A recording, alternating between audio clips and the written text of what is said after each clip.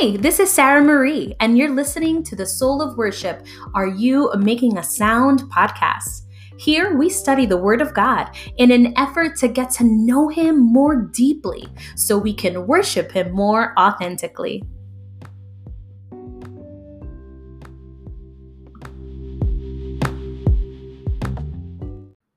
Hey there, welcome back to the Soul of Worship. Are You Making a Sound podcast? This is your host, Sarah Marie Popolo, and founder of the Soul of Worship Ministry. I am really excited to continue talking today about an aspect of God's character that is so important for us to know and understand so that way we can worship Him for being exactly that. So, a couple of weeks ago, we discussed how our hope in God is a confident expectation that God will fulfill His promises over us. And therefore, when we worship a God of hope. We can trust that God will remain faithful to us even in times of great trial because He's always faithful and He's always trustworthy.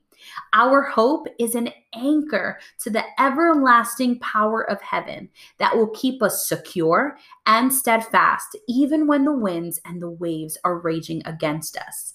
So, in today's podcast episode, we're going to be focusing on the hope of salvation, and therefore we worship the God of salvation. He is the Lord, my Savior. So one could say that the entire Word of God is one long story of salvation. From the beginning of time, God has put in place an intricate plan to redeem and save His creation from the wages of sin and death. Though we may not have seen it coming, this very season that we have been living in is part of the greater plan that our God of salvation has orchestrated. Our generation has been handpicked to live through this global crisis. I want to assure you that this season, it's not meant to destroy us. God will use this weapon formed against us to advance the kingdom of God. You can be sure of that. If you think about it, the Apostle Paul wrote 4 of the books of the New Testament while he was imprisoned. Even though he suffered great trials and was in isolation, like most of us have been living for quite some time now, he was still joyful, he was still optimistic, and he was still full of hope that his salvation through Jesus Christ was secure. Paul's life serves as an example that true joy is not based on circumstances, but comes through trusting God and having the hope of salvation. Let's go ahead and read in Philippians chapter 1, verses 12 through 14. And it says, "But I want you to know, brethren, that the things which happened to me have actually turned out for the furtherance of the gospel, so that it has become evident to the whole palace guard and to all the rest that my chains, they're in Christ. And most of the brethren in the Lord, having become confident by my chains, are much more bold to speak the word without fear." Paul did not allow his imprisonment to stop him from doing the work of the Lord.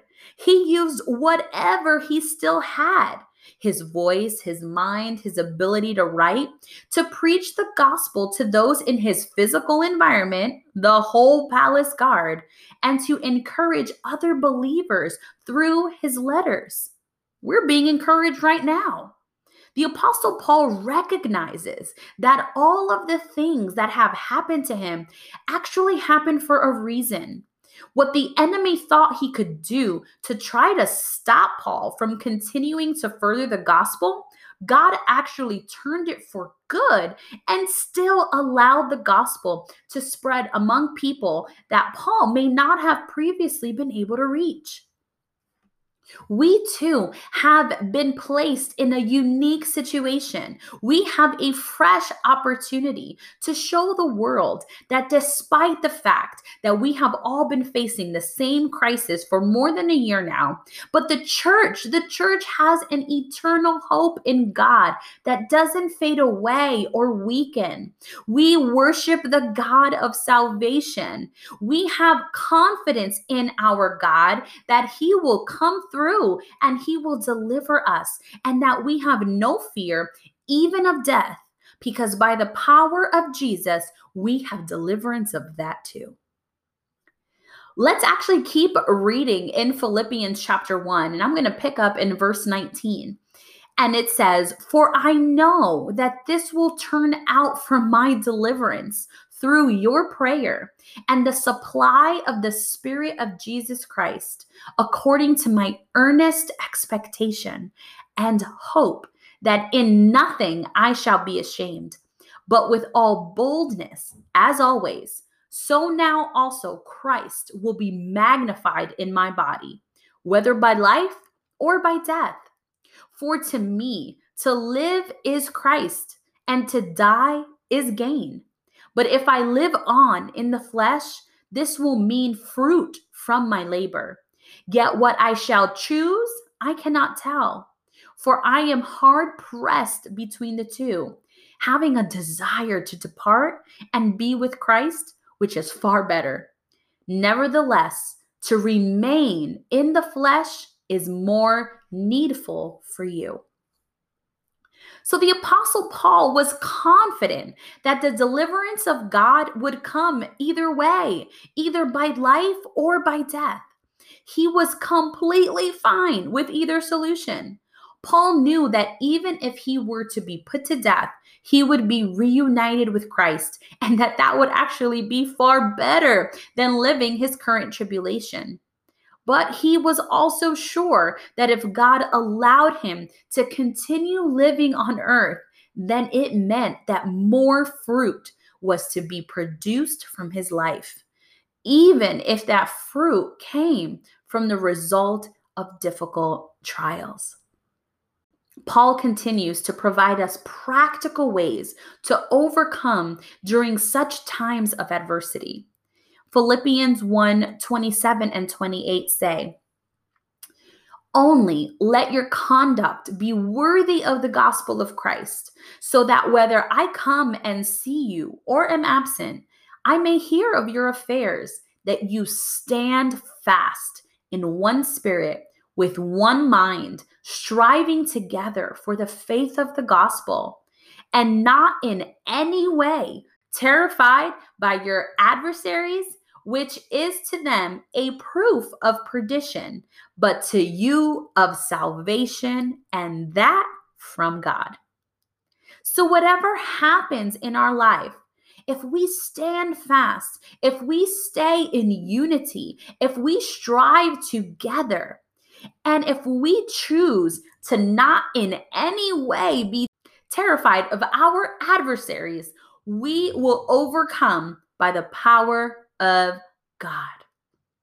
Holding on to your peace, continuing to worship the God of our salvation with complete confidence and with our fearlessness, that is proof to the enemy that he will be defeated, and proof that you will be delivered and saved by God. Through the abundant mercy of our God of salvation, and through the resurrection of our Savior, Jesus Christ, we have a living hope as an inheritance that cannot be stolen from us.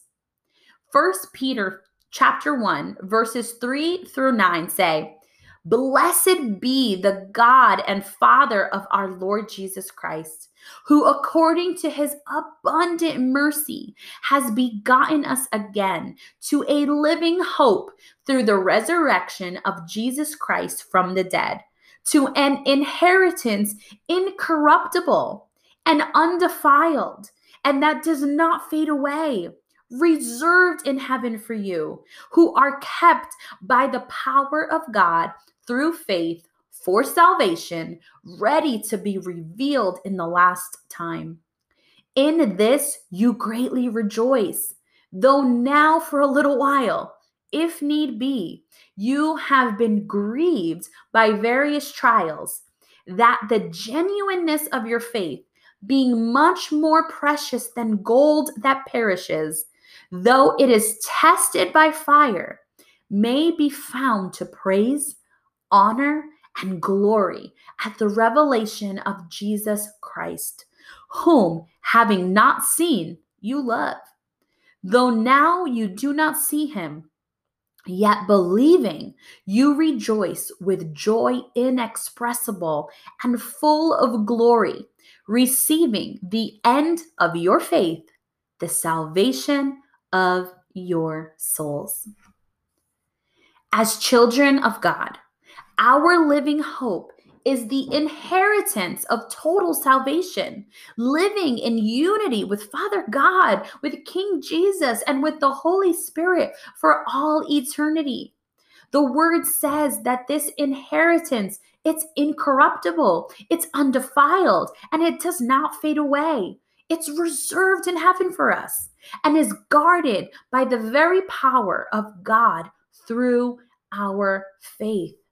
So we can worship, we can rejoice, we can praise him, because even if we are grieved by the various trials of this life, because the testing of our faith will bring glory to Jesus, and at the end of our race of faith, we will be given the fulfillment of the salvation of our souls. Imagine that awesome day when we stand firm alongside Jesus as his faithful remnant. When we maintain our faith until the very end, Jesus will put our faith on display. And for what reason? To bring him praise, to bring him honor, to bring him glory, just like a joyous husband honors his new beautiful bride. And so I know that we've been talking about salvation and that we praise and worship the God of salvation and Jesus, our Savior. But what does salvation really mean?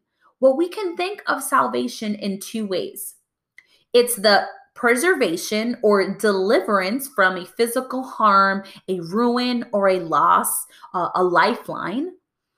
And we also see it spiritually as the deliverance from sin and its consequences by believing in Jesus Christ as the Messiah, the Savior of the world.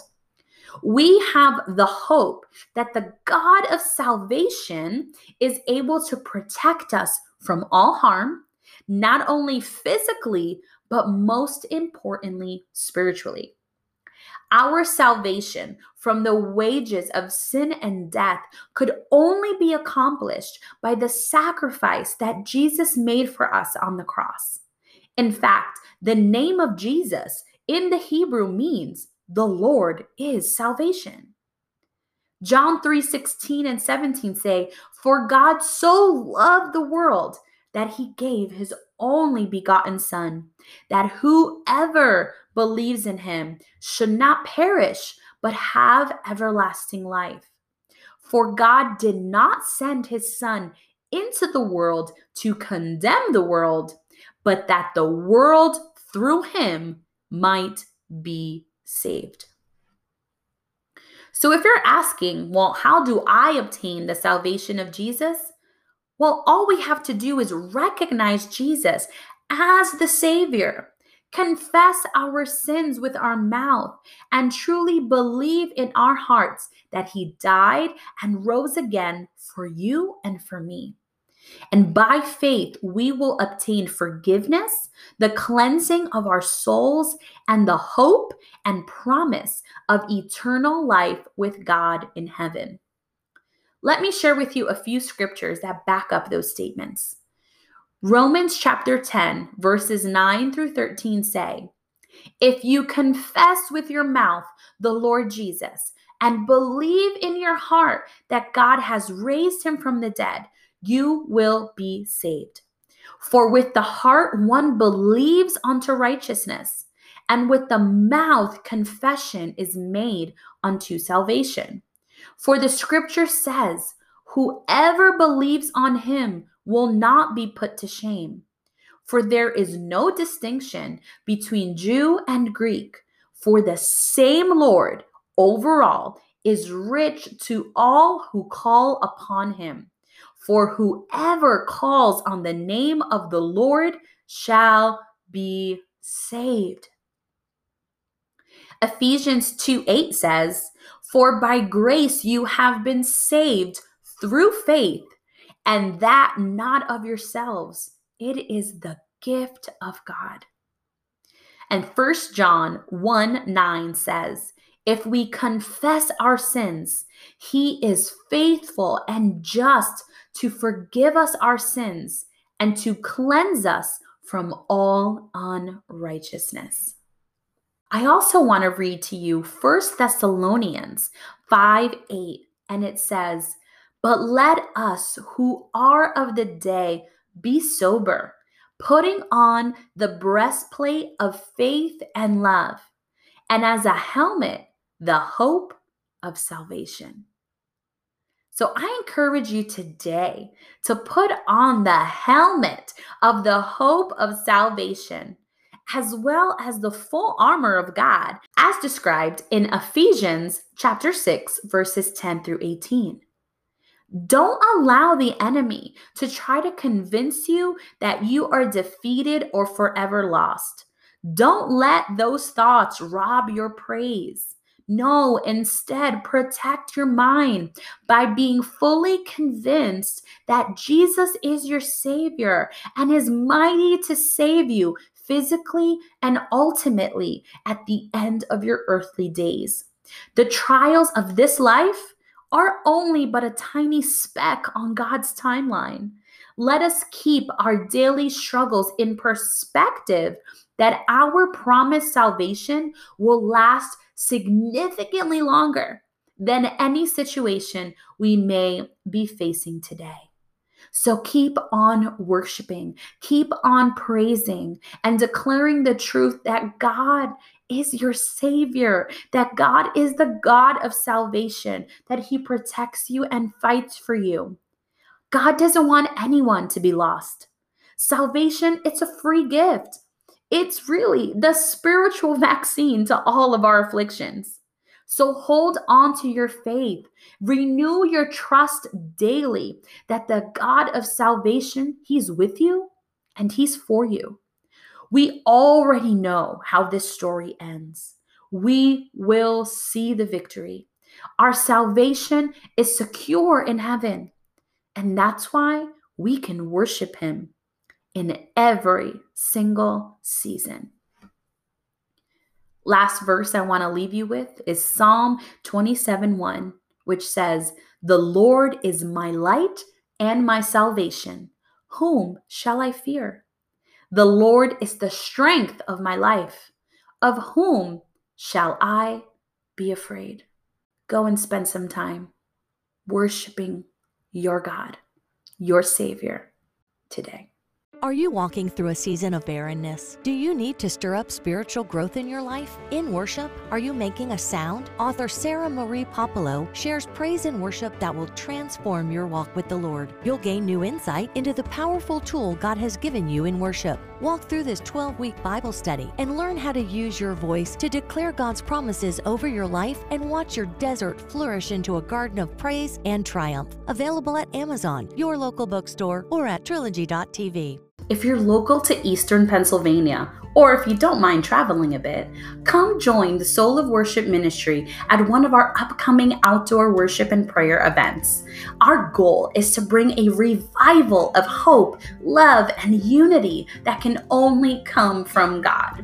Now come out and bring the whole family and make a sound with us. We have events coming up on Friday, July 2nd, Saturday, August 28th, and Saturday, October 2nd.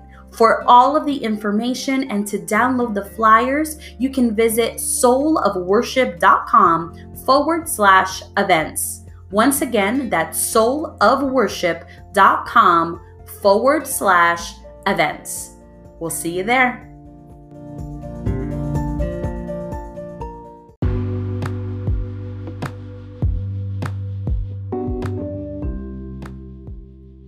All right, that's it for today's episode.